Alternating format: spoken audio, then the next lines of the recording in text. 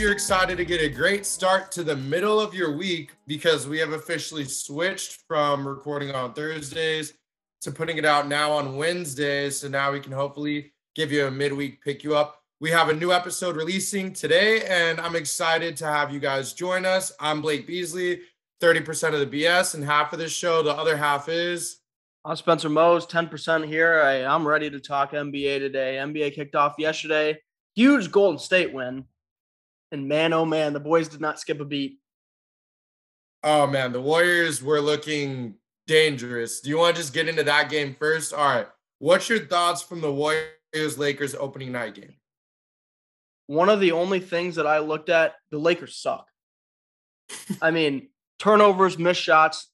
Their thoughts going into the postseason were, damn, when you probably need to get Buddy Hield. We needed a shooting guard. We needed three-point shooters to be able to make shots. They cannot make a damn three-point shot to save their life. I mean, it's actually pathetic. At one point, I'm pretty sure they were 1 for 15 or 2 for 15. But, I mean, they don't really play defense. And starting Lonnie Walker, I mean, what are you doing? If you want to be a championship contender, I'm sorry, but Lonnie Walker is probably not your answer. And for all the things that, I mean, I'm not a LeBron hater, not a LeBron lover, but if you're saying LeBron's the best GM in the business and you go out and get Lonnie Walker as your starting shooting guard, that's probably not the best thing that is going for you. Other than that, I mean, Steph Curry was struggling from three until he got going in the fourth quarter. But really, this game was over as soon as the third quarter started. Even heading into the first half, first quarter, second quarter, there really wasn't much going on. The Warriors pretty much had control the whole game. But really, I mean, the third quarter Warriors shined again, did not skip a beat in the third quarter. They won by, I think, 14 or 16 in the third quarter alone. So that kind of broke the game open. And the Warriors did not really miss a stride, which I thought they'd kind of be down initially just because it was the ring ceremony opening game after winning NBA championship, but really they did not skip a beat. Yeah, no, I completely agree. One thing that really shocked me about that Warriors offense is usually for the NFL, when that season started, I predicted that that the Rams and the Bengals would lose opening week because championship teams usually come out complacent, not as serious, especially when you have 82 games. Warriors came out hungry, man. I mean, they had some issues early on, but that's just natural. First time playing live basketball, like real live basketball in a while. But overall, I mean, honestly, I think that offense looked essentially perfect. Steph, it operates around him. Like, I can't even imagine a more perfect offense for Stephen Curry to operate in. That was easy for him to get 33, 6, and 7. And the thing that impresses me the most about the Golden State Warriors is they're a team that has a lot of high-level scorers, a lot of guys who could go out and get you a bucket. And they just play so unselfish, being able to get 31 assists on the night, being able to move the ball really well. The chemistry was clicking on all cylinders. They were amazing.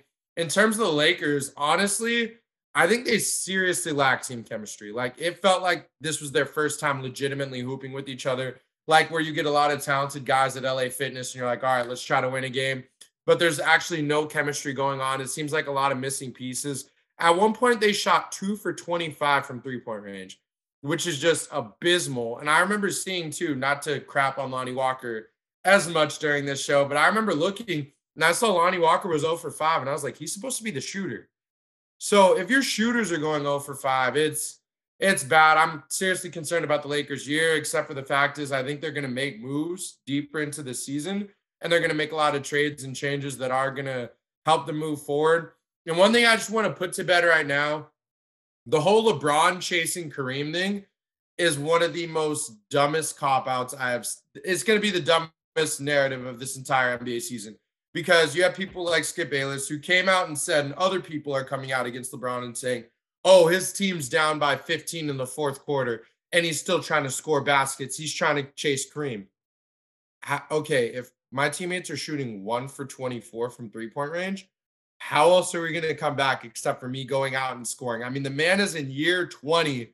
Let me repeat that, year 20. Some people watching this might not even be 20 years old. He's in year 20. He goes for 31, 14, and 8, and he's getting criticized for not giving up at the end of the game because he's chasing points. Let's not diminish what he's doing. The guy is trying to win games at the end of the day. And while he continues to try to win games, I hope the Lakers will as well, but it's not looking too good. One of the biggest factors during the game that I was watching is their bench is not good at all. I mean, you bring JTA from the Warriors, okay, decent pickup. You know what you're going to get out of him. He's just prototypical role player. I mean, he's another Draymond Green technically on the team, and then you have Wenyen Gabriel and Matt Ryan, who are both on unguaranteed contracts. So those will expire, I think, January 10th, if I'm not mistaken. But really, those are the two pieces that they'll have to figure out. I think I read that they're paying $60,000 a day for them to be on the team.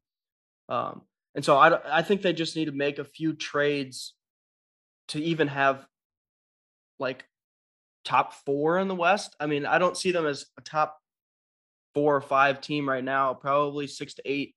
But I mean, the depth is going to hurt them down the stretch, especially if there's an injury that occurs within the starting lineup. But one of the biggest things that I was looking at during the Golden State Warriors game is their depth is insane. I think part of the hungriness that you're talking about is just the young guys that are coming off the bench. You have Kuminga, you have Moody, you have Wiseman, Dante DiVincenzo. Although I did not like Dante DiVincenzo that game, I thought he played horribly. I would like to see what they're going to do with James Wiseman's points. And Jordan Poole's passing was considerably off the charts yesterday. That's kind of what I noticed is your backup point guard, when Steph's not in the game, is really distributing the ball as well as scoring. So I thought he had a decent game. Not the best shooting, he was 4-15, but just distributing the ball well. He had 7 assists. And so if you're going to have your backup point guard having 7 assists in a game, that's pretty good. Yeah, I agree 100%. I'm not going to lie. Going into the game, I wasn't too high on the Golden State Warriors because I'm a natural hater towards them. They're looking incredibly scary. Switching over to the other teams who played that night, 76ers Celtics, what's your takeaways there? The 76ers just are a wrecking ball in the worst way that you could possibly say wrecking ball. They have no transition defense, so many turnovers, and their offense literally revolves around Embiid and Harden one-on-one. They don't distribute the ball. There's no passing. When I went from watching the 76ers game to the Warriors, just those two offenses watching each other, it looks like middle school ball compared to a college team playing. I mean, there's no fluidity within the 76ers offense. You have Harden going between. And honestly, if it weren't for Harden hitting some like crazy threes with the shot clock winding down this game, I think it should have been a 15 to 20 point game. I was kind of looking at the stats before this and during the game, and giving up 24 transition points was really lackluster. And you have 2 fast break points yourself. You're never going to win a game in that category, especially when you're losing the turnover margin as well. And so I was watching a few plays, and you have Harden not getting back on defense. And even if he's back on defense, there was one play where I think Jason Tatum was coming down the lane and literally just tried to swipe at the ball. Like at some point you have to lock in on defense. I mean, defense honestly wins championships. It's why Golden State got so far last year, ended up winning the title. But it just kind of a nervous wreck down up in Philadelphia. But for the Celtics standpoint, I mean, you know what you were going to get out of them. They're a great team, probably my favorite to come out of the East again. Tatum and Brown, 35 apiece. What can you say? 2 stars in the making. And so I thought, like we were saying earlier, I think me and you were talking separately, and Malcolm Brogdon was a huge pickup for them, and he really showed it. So it's kind of all I took away from that game. It's the first game of the year, so can't make too many assumptions going into the game, but just for the 76ers themselves, I mean, you have to have more fluidity on offense. You have a whole postseason to get ready for the first game, and it looks like they just did not work on anything as a team. That what I was seeing.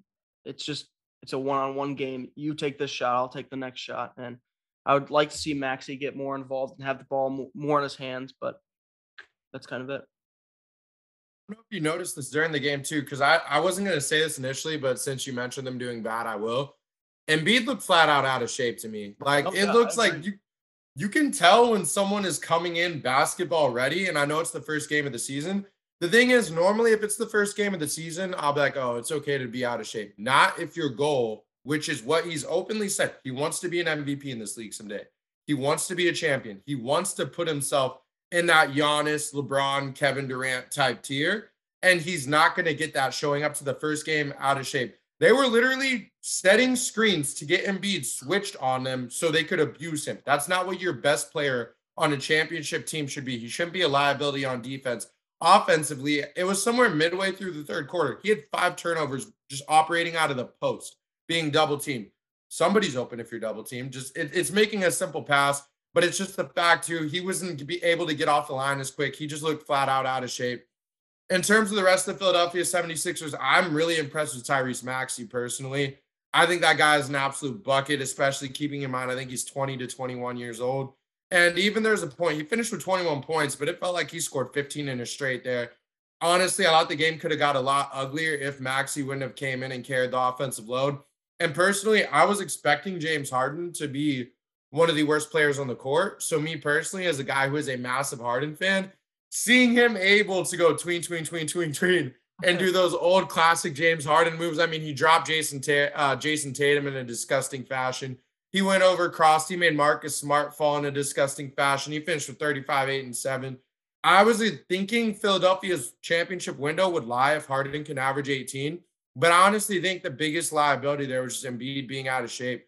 And I think when Embiid gets in shape, that will solve a lot of problems because it's hard to work when the guy who's supposed to be the focal point of your offense doesn't seem to want the ball and he doesn't seem to want to play defense. On the flip side for Boston, my favorite player for the Celtics is still injured, Robert Williams. I think the world of him. But Tatum and Brown, man, a lot of respect to those two just because I know it may not seem like adversity if you made the finals last year. But let's just kind of look at this offseason real quick.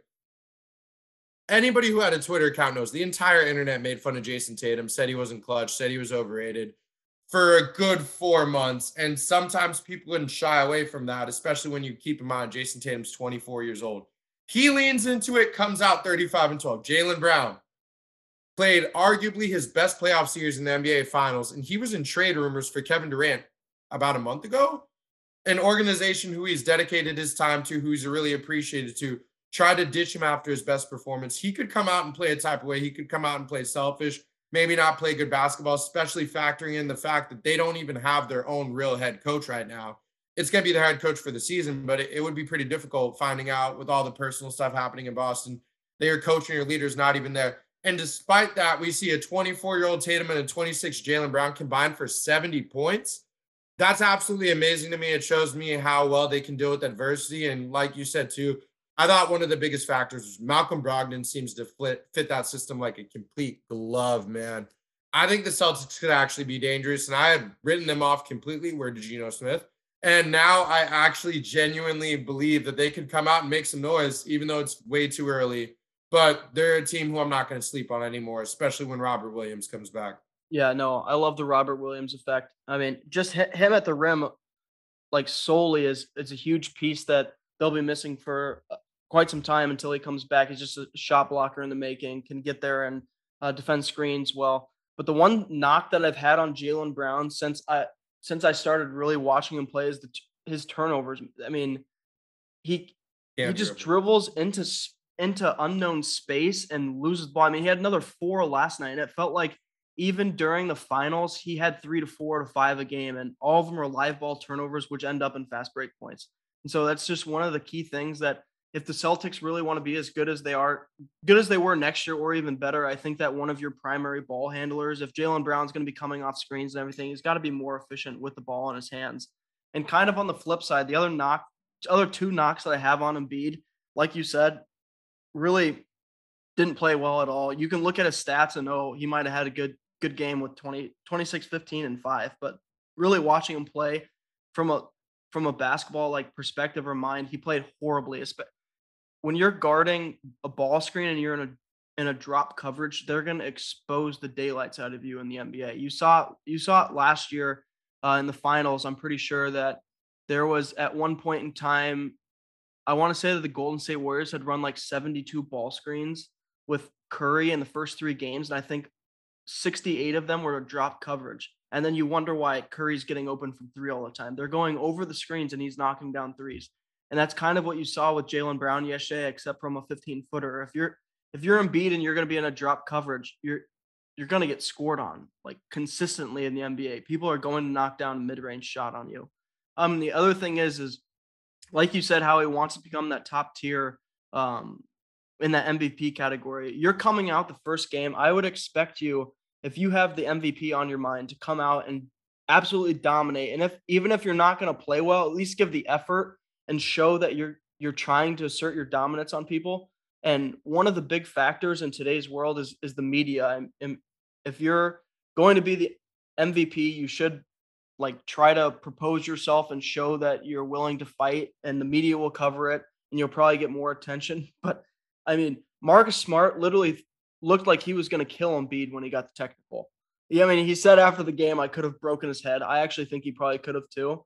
But Joel Embiid looked like he was going to break Marcus Smart's arm there when they got in a little tussle on the baseline. It was bad, especially. I mean, I don't know if you saw that. That beef has been brewing for a long time. I think since 2013. Yeah, They've been going back and forth at it.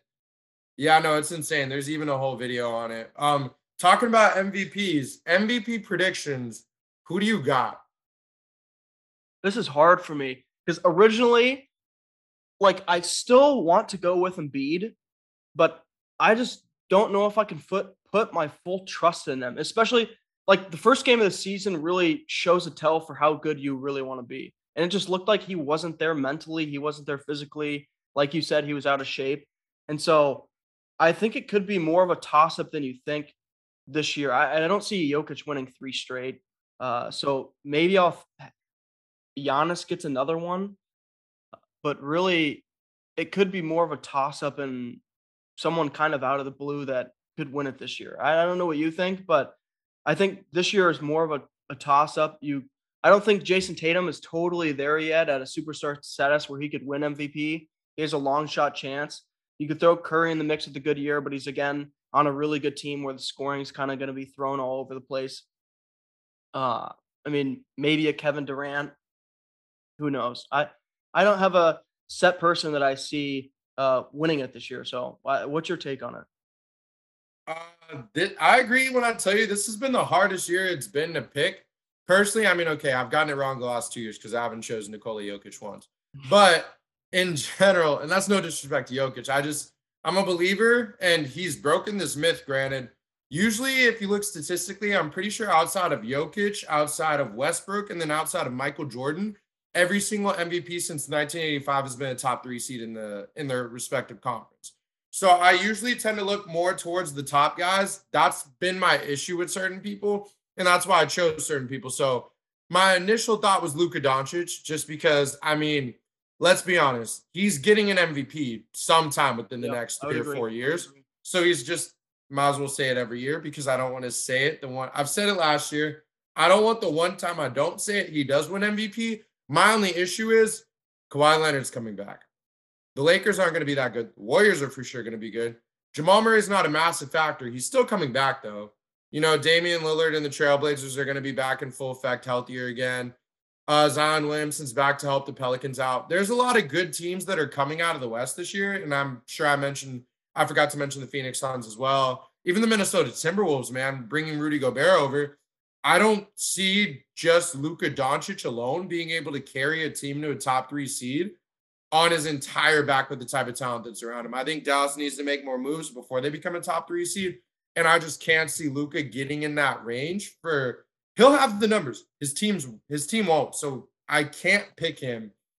I tied him with two other people. I had Giannis just because I think Giannis is flat out the best player in the world. And I think Milwaukee could make a run for the one seed in the East easily because the type of lineup they have, the type of chemistry, and just the fact that Giannis is going to for sure have those numbers. And surprisingly enough, I didn't even consider him. Curry's been kind of due for one. It's been a while. And also just seeing the way that offense operates with everybody being so unselfish and moving the ball around. Golden State Warriors are going to win a lot of games. A lot of games. And if they can get in that range where they can be a 1 or 2 seed, and Curry's averaging somewhere around 27 points per game, maybe like 7 assists, and nobody else is standing out, and the only people who are standing out are on bad teams, it could just be one of those situations where he just happens to get it. And it would be earned for sure, but it won't be like a historic season. It'll just be he's the best of a bad situation. So those are my 3 picks for that. If I had to die on a hill, I'm going Giannis, but I'm worried about voter fatigue. Yeah, no, I totally get that. I guess if I have one person to say, like, on a limb, this is the year that Ja Morant could win it. I mean, a great year last year. I don't think Ja Morant is to the MVP status, but with the hype, especially, I mean, the media plays a huge role in the talks of MVP and everything. And I think what he finished in like fourth last year of the ranking, fifth. Finished pretty well. I mean, I don't know. It's so hard. I understand the Curry. He's a sleeper for me. There's just it's so like kind of spread out this year, and I can't get a great grasp on where this season could head because it's almost like there's so many good teams this year, but there's also so many unknowns on teams, and you don't know how. Like, if you would ask me, what seed do you think the Suns will be in the West? I don't know. You have the Clippers and Golden State, who are my probably two front runners in the West. You put them at 3 or 4, they could slide to a 5. So I don't know. Yeah, even talking about it just being wide open. One of the sites I looked at, the favorite was Zion Williamson, and it was fan vote. So yeah, I know. So like it's extremely wide open. Yeah. Switching gears, coach of the year. I'll start on this one, and it may not even be a name some of our fans know, but I'm just gonna go out there and say it. It's gonna be a bold prediction. I almost went Steve Kerr, but coach of the year, they try to spread that award really around for coaches, which I appreciate. JB Bickerstaff. That's who I I'm being chose too. really? Oh, Yeah. I love it. I'm being so serious. I think the Cavaliers are coach of the year, you don't have to be a 1 seed. You just have to improve a lot. The Cleveland Cavaliers are gonna get drastically better than they did last year by adding Donovan and simply by being healthy and by the East not being too strong. And I could easily see JB and Cleveland sneaking into that 3 seed, maybe even a 2 seed. But if they get into that 3 or 4 realm, I'm pretty sure. I don't remember what year. I thought Tom Thibodeau got it as like a 7 seed when Yeah. the Knicks were okay. So I could easily see JB Bickerstaff getting it as a 3 or a 4 seed for leading a young group of leaders, which he will. But I'm insanely high on the Cavaliers. But you, I JB Bickerstaff, too. Let me hear I it. I fully agree with you. I got JB Bickerstaff as well. And I think that the thing that just pushed me over is like you said, you don't have to be a top team to get this. It's one of those teams that just improves over the year. Yeah, you see a lot of potential. I think a lot that came with it was the Donovan Mitchell trade. And that's probably what put me over the top to choose him as the coach of the year. But just improving him, getting a superstar already, I think that there's a lot of good things that are going to come with Cavaliers this year. I'm high on them as well. But like you said, the coach of the year doesn't have to go to the best team. I mean, you don't see the NBA champion coach get this every year. It's kind of a team that is kind of not normally in the front running, kind of come behind the scenes and maybe have it down the stretch a good season when you look at the numbers after the season. But I don't know. I have to go with him as well. Kind of another dark horse is Nick Nurse with the Raptors. Another team who could be that after winning the championship, they really haven't done much, but I don't really have much reasoning on why I like him, but it's another team where the East is a little bit more open than the West, and so if I'm going to take a coach of the year, it's probably going to be from the East. Yeah, I completely agree. Sixth man of the year. Who are you rocking with? I have zero idea, but I'm going to have to go with Spencer Dinwiddie. Ooh. Yeah, a very very dark horse candidate, Dallas Mavericks, but I think with Jalen Brunson gone, there's going to be more open growth to be playing with Luca and Porzingis gone too. I think that he can come off the prevention, provide a lot of scoring. You remember him on the Brooklyn Nets when he kind of became Dinwiddie, and everyone started understanding, okay, this dude can actually hoop. People are starting to understand his name, but I think he's going to get a lot respect on the Mavs and have more of a maybe a bigger role with them, especially if he's going to be playing alongside Luca, or even when Luca's out of the game, he's going to be taking over that second team unit. And so, just a guy that can score at will. This is a guy for me that if I'm going to pick the six man of the year, you're going to improve your stats a lot. One and two, I want to see like a good plus minus ratio when you're on the court. And so I think he can lead the second unit. And when the first unit comes back on, I hope that he stays quite a bit and gets the chance to play with Luka, because I think they could be a dynamic duo. Yeah, I like the choice of Spencer Dinwiddie. I personally loved him in Brooklyn. I remember when Kobe Bryant came out and said Spencer Dinwiddie should be an All-Star this year. So I really do enjoy Spencer. But the guy I went with is Jordan Poole. Just because he's going to be playing, first of all, the Warriors are going to win a lot of games. When your team wins a lot of games, you tend to win a lot of awards. Two, I think I don't, off the top of my head, know a six man who is more talented than Jordan Poole or who I believe has a higher ceiling than Jordan Poole right now. And then to finally close out, Jordan Poole, first of all, we know the way he hoops. He's going to get his numbers no matter what. He's going to get his numbers.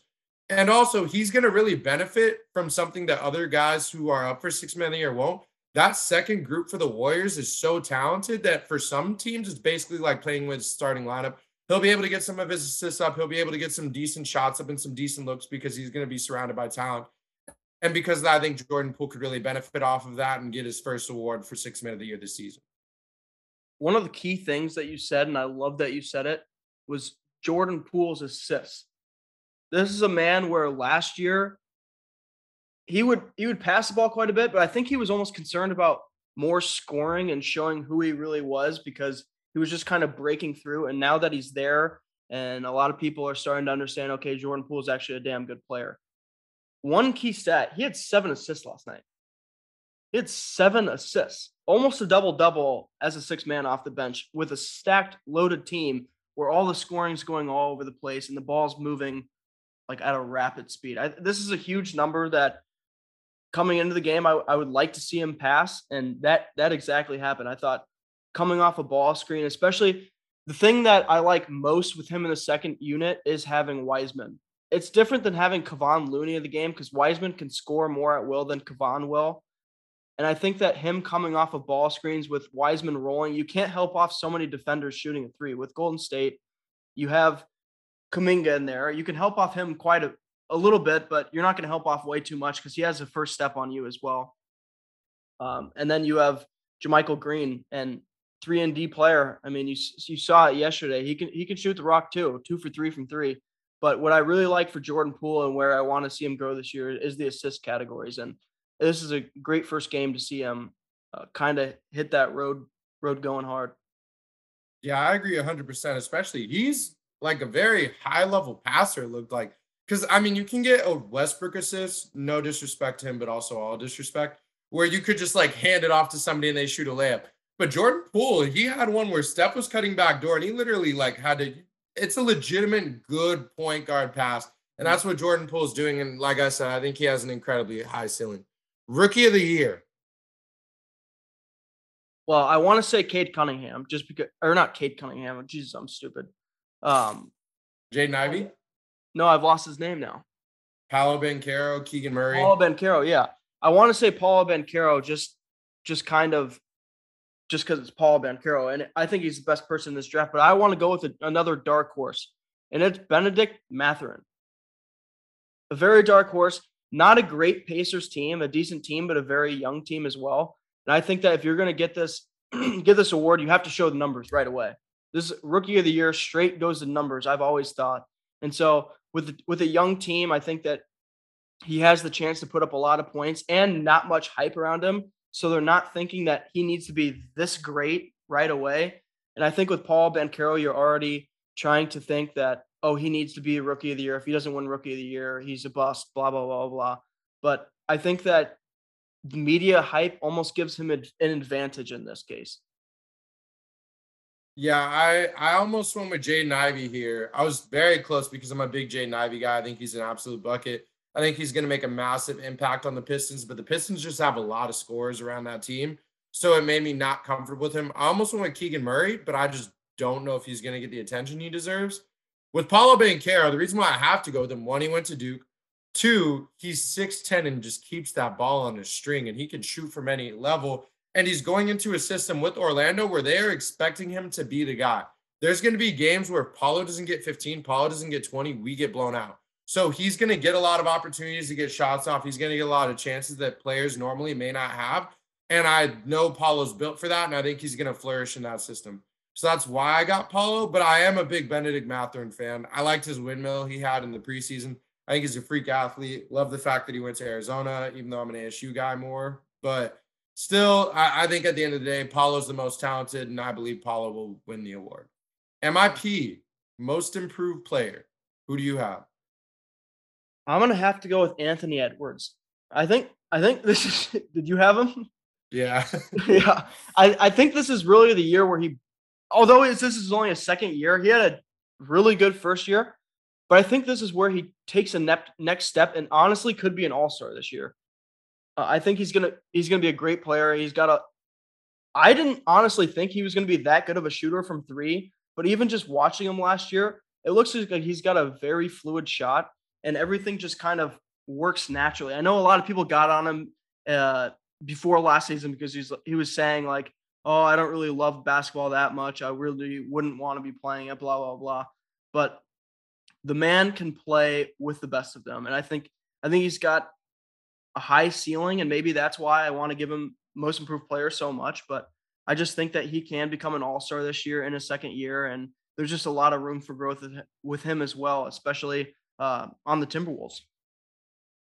Oh, I can't agree anymore. That's why I chose Anthony Edwards. First of all, he's probably one of my top 5 favorite players in the NBA, just in general. He's first, all the fans love Anthony at this point. I mean, we got to see him be the rival to Bo Cruz in our one of the best Netflix movies that came out this summer. So he has the media attention. And the fact of the matter is, even if he doesn't love playing basketball, he's amazing at it. Like, there's just no factor behind it. He's just really talented. He's super gifted. He came out, dropped 36 in a playoff game, and then in the other playoff game before that, I'm pretty sure he had 31. He's never afraid of a moment, and I think the Minnesota Timberwolves are going to win a lot of games this year with the addition of Rudy Gobert because they just desperately needed some defense. And with the team that has Rudy Gobert, who people can hate it or not, he is on his way to the Hall of Fame for the way the NBA standards are. He's a Hall of Famer. Karl-Anthony Towns, the self-proclaimed best shooting big man of all time. There's no doubt in my mind Anthony Edwards is going to be the best player on that team. I think Anthony Edwards could arguably, at the end of the season, be considered a top 5 shooting guard. The season we saw John Morant have last year is the season I envision for Anthony Edwards this year, where he's in that conversation of potentially even being an MVP, just being a high-level guy. And personally, I think MIP shouldn't go to the Anthony Edwards and John Morants of the world because when you're in your third year of the NBA as a former first overall pick, this is the natural progression you should be taking anyway. But if the award is made the way it is, and I think Anthony Edwards is made perfectly for it. And that being said, my most surprising team of the season will also be the Minnesota Timberwolves. I would say the Cleveland Cavaliers, but I already gave love to JB Bickerstaff.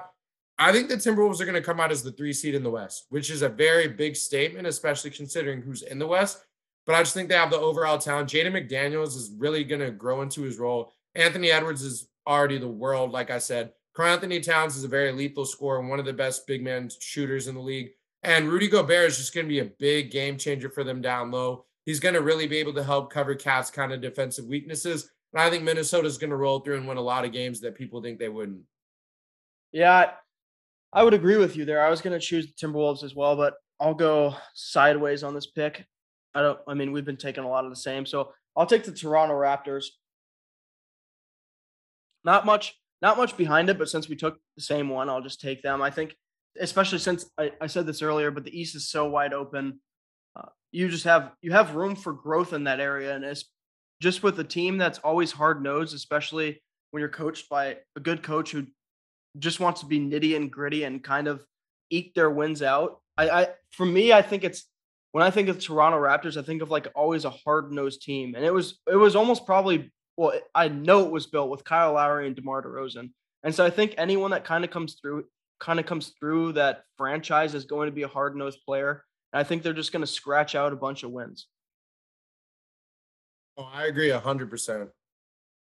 All right, we're going a little off script here, but I was just kind of looking at some of the NBA games that are going on right now. The Brooklyn Nets are getting beat by 25 points.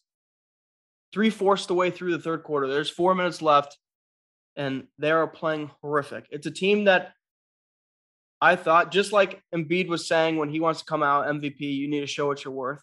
The Brooklyn Nets, this is their game to show everyone that they are who they want to be, and They want to be a championship contender. They want to be the number 1 seed in East, and man, are they just blowing smoke up everyone's butts. Kyrie Irving has 6 points, 3 of 13 shooting. Simmons, 2 points. He's only taken 1 shot the whole game. KD's playing well with 25 points, but you're getting beat by 25 points. I mean, that's crazy. I mean, genuinely, because we talked about, are the Nets in trouble? Are some of those issues still going to rear their head? They clearly are. I mean, just the fact of the matter is, and I hate to say this, but it's just the truth. Well-coached teams don't let this happen when you have Kevin Durant and Kyrie Irving and Ben Simmons on your team. Just the fact of the matter is, they need a better coach, man. Steve Nash is not the answer. When you have your best player on the entire team, arguably in the world, Kevin Durant, saying, "Oh, I want to come back, but Steve has to go," maybe listen to him next time. Because, and again, I haven't been able to watch this game much, but overall, I can't imagine how you would have a team this talented, a roster this talented. And the way I'm looking at it, unless if Kyrie Irving just forgot how to play basketball, I don't see how you can run an offense to where a guy who averages 27 points per game, career 25 point per game guy, only has 6 points from what I'm seeing. Ben Simmons has 2. That might check out, actually. Kevin Durant just looks like he's out there on an island doing everything he can. Overall, on the Pelicans, man, I mean, you let Brandon Ingram get to 21, that's valid. CJ McCollum, 16, that's valid. Jonas Valanciunas, 13 and 12. Zion Williamson, 19 and 7. I mean, overall, I'm not watching the game, but seems like one group's playing team basketball and the other group is just playing, yo, KD cook 'em, which has essentially been the Steve Nash offense for 3 years. Just, yo, ISO, hoop mixtape. And they need to get an actual system, an actual offense where you can create actual situations where you can actually be a contender. And that's just not going to happen in the Steve Nash era. What do you think? No, yeah, I totally agree. The thing, I guess, that surprises me the most, it's not that Brooklyn's down 25. Like, forget all that and forget that New Orleans is beating them by 25. But the New Orleans Pelicans is a team that we were high on when we were initially talking. We did like the pieces that were coming back for them, especially throwing Zion back into the mix. I remember us saying that they're a West Coast sleeper team. But I think a lot of it, like you said, turns to Steve Nash. With the whole KD trade talks and him saying, "I'll only come back if Steve Nash goes." Is there a point in the season where you see Steve Nash getting fired? Yes, I do. Because I think when it comes down to the trade deadline, if the Brooklyn Nets are not a top 5 team in the East, Kevin Durant he got drafted in 2007, 2008. I'm pretty sure it's 2007 draft. So this is year 15 for Kevin. Year 15, he wants another championship. He wants it badly. He obviously did. He left he left Golden State to come here. He's watching the Warriors win a championship and then overall just dancing on the Lakers' grave last night. I think a lot of these same arguments and situations are going to happen closer to the trade deadline where it's me or him.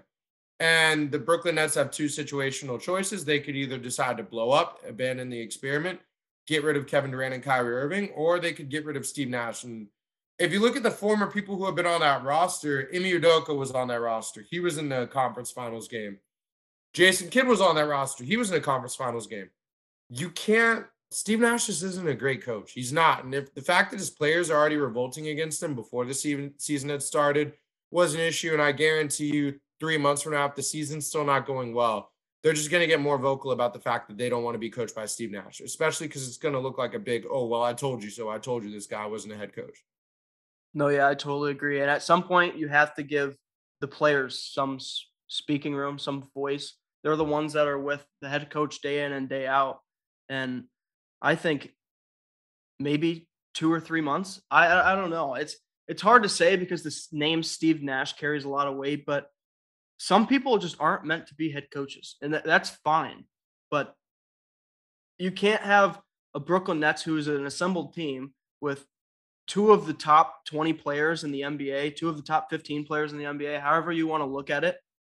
You can't have them both on a team and not be good, especially when they're there to win a championship. So those are just kind of the thoughts that I have. Yeah, I completely agree. I know it's not supposed to be alarming this early in the season, but when you have issues like the Brooklyn Nets have been having, where a big factor was, okay, well, the entire world has made fun of Ben Simmons for not being aggressive. And we both said that we believe he's capable of being aggressive. He came out on JJ Redick's show and the old man in the three and said, I am aggressive. I can come out and score. I'm going to fit well in this Brooklyn system. And you have 2 points in 20 minutes and 3 turnovers. You're not aggressive. Yeah, that's one of the problems. All the problems that we said would happen going into the season that could be concerns seem like they're rearing their head, where one, Ben Simmons is just flat out not hooping. 2 points isn't hooping. I'm not watching the game. I don't have to. It's the third quarter. You shouldn't have 2 points. Kyrie Irving, 8 points now, but overall, his biggest concern was that they weren't leading a good motion offense. They weren't leading a good group, and he wasn't in a situation where he could flourish. Kyrie Irving is a player who's capable of getting 30 points in his sleep. He's capable of getting 10 assists in his sleep. So the fact that he's limited to 8, I don't think Jose Alvarado turned into a lockdown defender overnight to the point where he could hold one of the best ball handlers, if not the best ball handler of all time, to less than 10 points. So that's a massive issue. And overall, Kevin Durant's biggest worry was, well, I just don't want to go out here and filling out empty stats, especially when I don't think my coach is capable of getting a good system around me. And he has what looks like a third of the Nets points, if not a fourth of them, way more. So overall, all the issues that they've been worried about and the issues that they voiced to their ownership are all coming to head right now, and we're able to witness it. So that's why I would be very concerned. Yeah, I guess the last thing that I'll say on that, it comes down to your primary ball handlers taking care of the ball. And I know you specifically stated this, I think probably 3 or 4 weeks ago, about Ben Simmons and his first preseason game with the Brooklyn Nets. And I think, if I'm not mistaken, what do you have, like 6 turnovers that game? Yeah, he had 6 turnovers by the midway point in the third quarter. He's got 3 turnovers as the primary ball handler. Kevin Durant has 4. And then you kind of go down the line. Nick Claxton has 4 as well. They had 8 turnovers in the first 8 minutes of the game when I was watching. And the point where we left off last year was that was the Celtics defense that good, or could KD not handle the pressure, didn't have anyone else around him, or could he not handle the ball? And you're seeing it right away. He has 4 turnovers in this game. It's kind of hitting the head on the nail, as you would say, where all of their problems that we were talking about in previous shows bubbled up. You hate to see this happen in the first game. I mean, I get that mistakes are going to happen, but for a team where you have Kevin Durant and Kyrie Irving as your leaders, people that have been in the league a while and are up there in the superstar category, this can't be happening. No, it absolutely can't. This is alarming. If I was a Brooklyn Nets fan, I would be sick. As I'm looking, it looks like Kyrie Irving has started to come to life a little bit. He scored 5 points, and since we've started talking about this, but 24 more to go, buddy. So it doesn't look like that comeback's happening. And I'm surprised to see the Pelicans just come out and slap them in the mouth. I mean, last time Zion played the Brooklyn Nets, he went for 37 and I think 16. So I'm not surprised to see his production overall. I'm just surprised to see the lack of it by the entire Brooklyn Nets, what it appears like. And looking at their bench, it seems like almost nobody has really scored except for maybe Patty Mills. So, yeah, this is very alarming, and I wouldn't overlook this at all. Yeah, I don't know. But moving on, what do we got next? Okay, it's time for the wheel. And I added a category about 2 weeks ago. Oh, wait, wheel theme music. Let's go. Okay, I added a category about 2 weeks ago because I was thinking about it, and it hit, and I'm glad it hit because I think it's pretty interesting. Did you grow up watching Hoop Mixtape and Ball's Life and all those highlights? I would say I don't know if I grew up watching it, but probably once I got to college and started hanging out with a bunch of different people who had been watching it since I'd been growing up, I started getting more and more into it. I really wasn't into the Hoop Mixtape or Ball's Life videos at all, but I kind of like watching it now, kind of seeing the unknown players class from 2026 that are like 10 years old, or 2040 that are 8 years old hooping. But you honestly see, I think it's like MHTV or something, MSHTV. Yeah, Middle School Hoops TV. Yeah, you see the guys on there, like, although they're pounding the ball till it's flat, I mean, they're doing some cool moves, but I think it just gives a lot of other people attention. But no, I didn't really grow up. Probably the first video I watched, and I don't even know if it was on Hoop Mixtape or anything, was when KD went to Riker Park and dropped, what, like 60 or something? Yeah, he went off. So did you watch any of those highlights growing up or no? No, I Like didn't. not growing up, but I'm talking about like so like when I say like Austin Rivers, Andrew Wiggins, Zion Williamson, Colin Sexton, Trayvon Yeah, Duval. I've seen so probably ever since 5 years ago, I've been watching more of them, so I've seen more of their highlights. I just think the way that basketball is moving, these people are so athletic. And I think I remember I can't remember if it was like John Walls that I was watching from high school or something. Oh my god. You can tell instantly that it's a man amongst boys and that he should be in the league.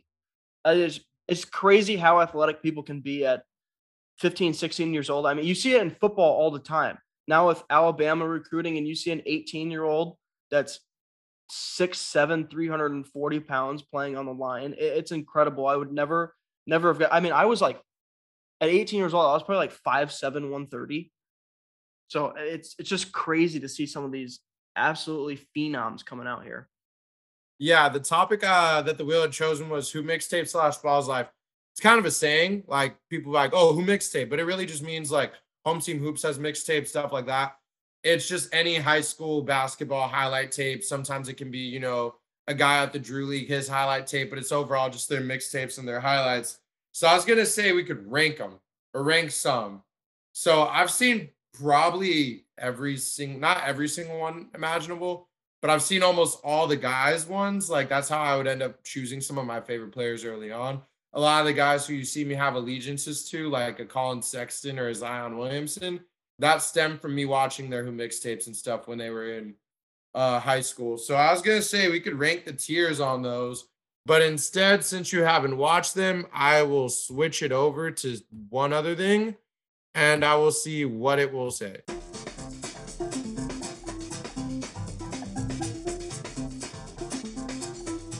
Okay. All right. And then now I just category. All right. Fire.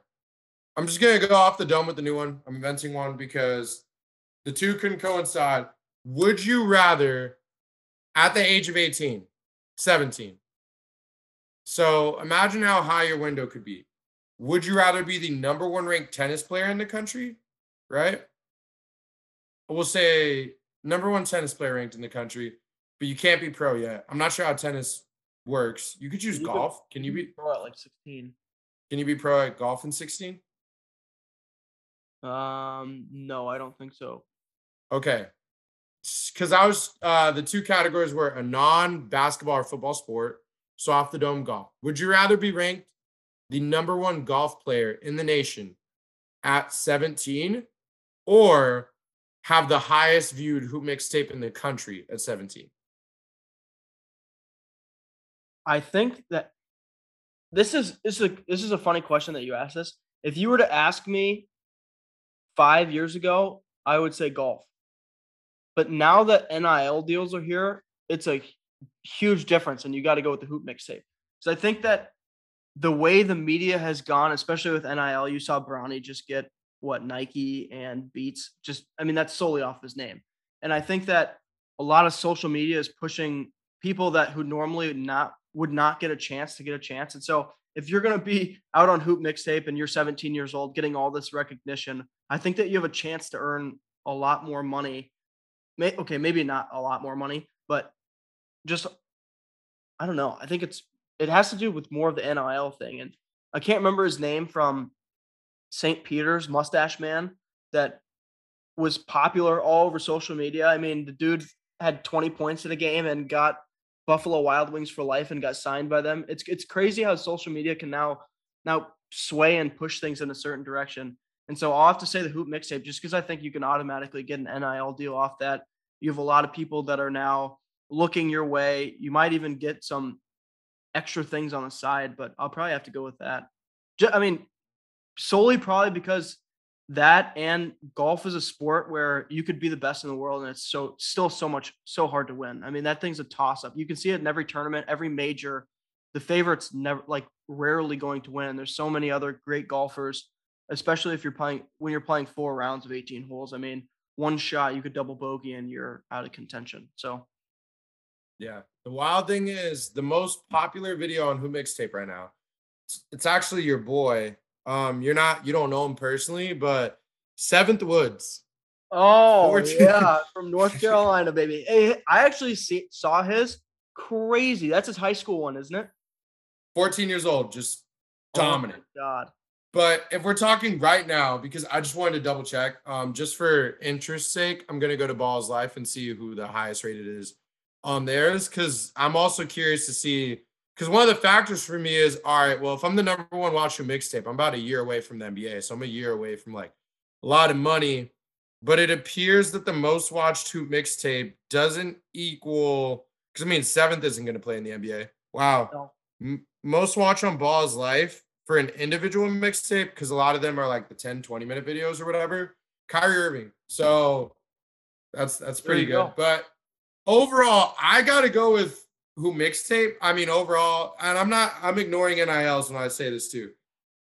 Those videos are just iconic, man. Like, I don't know if the way those guys get treated, like Mikey Williams was an absolute legend in his high school. And I know it's like, oh, it's high school fame or whatever. In your entire city, Akil Carr, his nickname was the Crime Stopper. He had a Who Mixtape come out his sophomore year of high school, where he's 5'6" crossing dudes over, doing everything on the court. He was so nice that the crime rate in Baltimore dropped on nights he was playing because the entire hood came out to watch him play. Jeez. Do you know how nice it would be to get that much love from your? I'm sorry, you're the number one golf player. You are not getting that type of love in your city No. at all. And it's forever because it's on there too. Like the whole mixtape stuff. And you look at it, Mikey Williams is getting a bag. He's ranked 20th. There's players who are ranked way ahead of Mikey Williams, but you know why Mikey Williams is getting all the attention? He's getting all the NIL deal money because he has a fire hoop mixtape and a Fireball's life tape.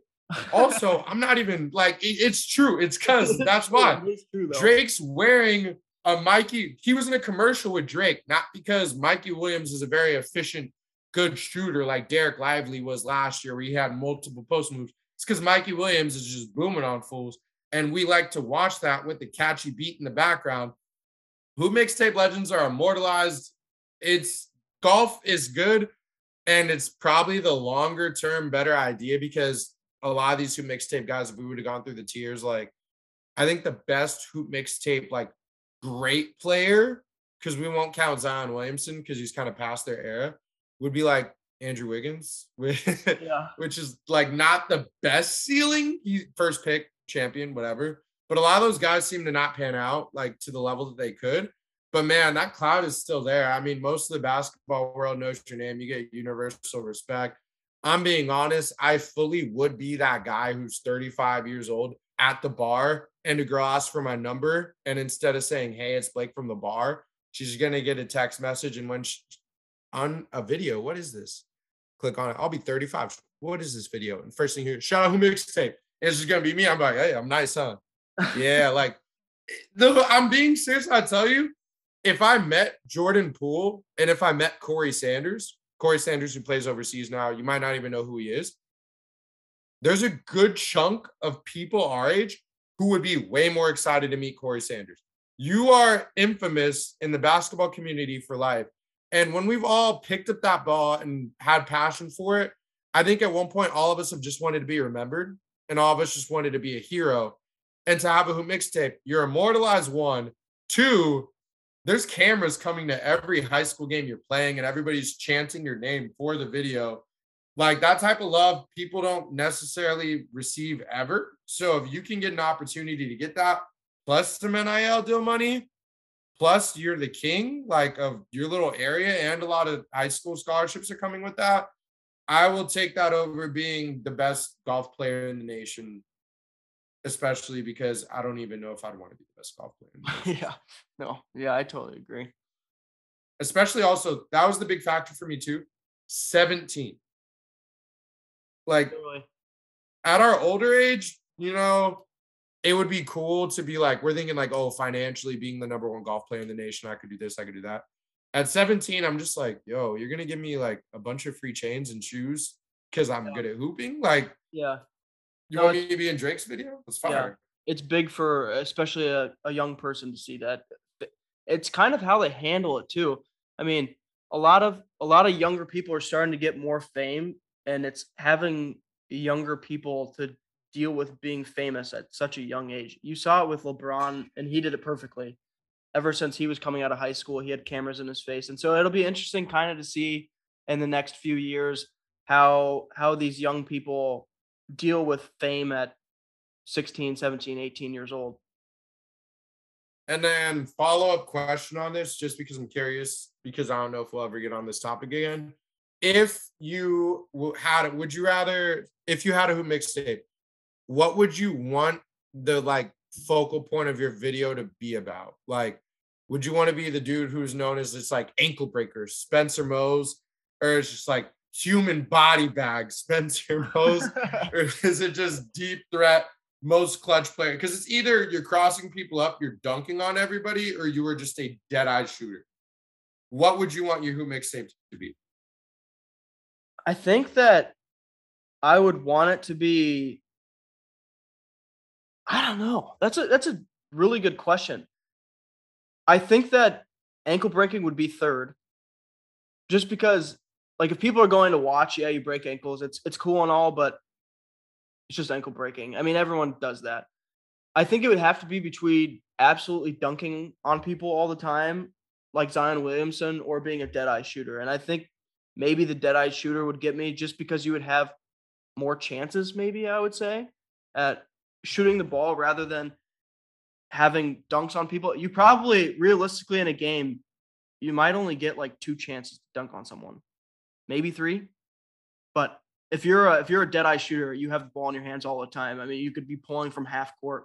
People are cheering you on as you shoot. Like the one video I remember is when LaMelo Ball is in high school and he points at the half court line and shoots it, and the whole place went crazy. I think that's cool. So I think for that reason, I'll probably take that the dead eye shooter, just because you'll have more chances, and I think that just comes around with more media attention, longer videos, um, and you have more chances to probably get at that rather than dunking.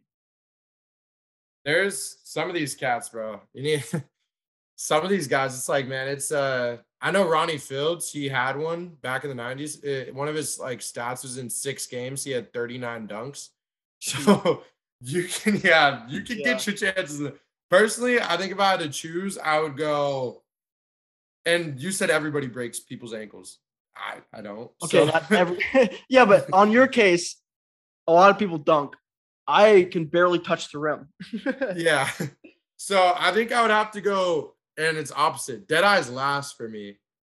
Two, I'd have to go. It was really close. I think I would want to go dunking second, just because dunking is exciting and stuff like that. And it would be dope to actually, no. If I started thinking about like the clout and like all the energy and all the hype around it. Two is ankle breaking, just because it would be dope to cross somebody over. But I'm also imagining if I'm just crossing these people over and I can't shoot and Yeah, at like what I point do they can't show really that in the finish. videos? Is it cut off after you cross someone, or does it show the shot Yeah, the taken? second they fall, it switches to the next scene. Unless if you somehow score or your teammate scores. But a lot of these guys, it's like a basketball court's 92 feet. A lot of the time, it's them crossing somebody up like 10 feet into the court, like getting double teamed early. On a press. So it's like you're not making big plays. Like in the videos, it looks very cool, but like I don't know. There's only so many times you can cross somebody over and it's like cool. I would love to just be the guy who's just flat out windmilling on dudes. Because if you're Zion Williamson, you're dunking like that. You're probably jumping out the gym, blocking people like that too. Yeah, that's And like just the amount of energy, just imagining yourself on a fast break. Maybe your crush is in the stand, maybe Duke is in the stand, and everybody just sees you and you jump up. And who's coming? Blake Beasley. Is he gonna dunk it? No. Between the legs. And there's videos like this where it's between the legs, boom. I mean, you just can't beat that type of energy. And I know if you were that guy, you can cross me over the next possession. That's not going to take away the fact that I like that somebody like just did that. So I got to go dunking, especially with these young kids, man. It's not like they're just doing the classic two-hand or the one hand. There's freak athletes coming up. We're seeing kids in 8th grade just windmill on each other. So I would definitely think I'm going dunking and shooting last. And just as a key though, because like it's helpful, the biggest shooting one is Trey Young, mm, who's obviously an NBA player. biggest ankle breaking ones, probably Akil Carr, Marcus Levet, not NBA. And biggest dunking one is probably Shaquille Johnson or Quee Parker, both not NBA. So in terms of future, you chose the right choice 100%. There you go. There you go.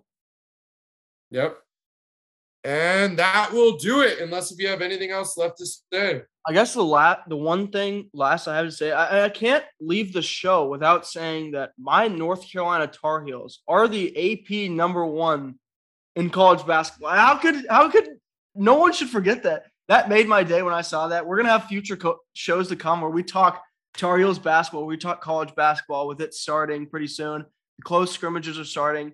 I mean, basketball is right around the corner. It's the best time of the season when you have hockey starting, you have basketball starting, and you're getting into football. The college football rankings, come out in 2 weeks, I think?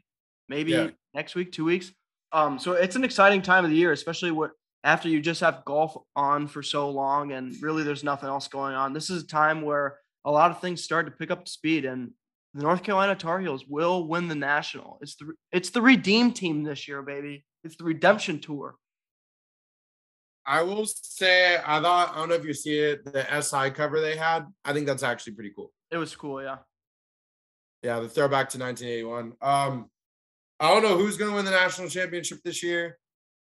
It won't be Armando Bacot Jr., but it will be, or Caleb Love. And who's your point guard? Well, Caleb Love, RJ Davis. RJ Davis. He's good. Slept on. Very slept on. No, seriously, he has one of the highest watch through mixtapes of all time, too. You really want to check that out. Yeah, his Balls Life tape is absolutely disgusting. So he was one of the guys who I was thinking of, too, who I was going to include in those tiers. But overall, worst of luck to North Carolina. And yeah, I guess that'll do it. Catch us on Wednesdays, again, presented by Tunnel Vision Sports. Catch me or Spencer on the roundtable. And thank you for tuning in. We hope you have a great rest of the week. And that'll do it from 40% BS. Have a good one.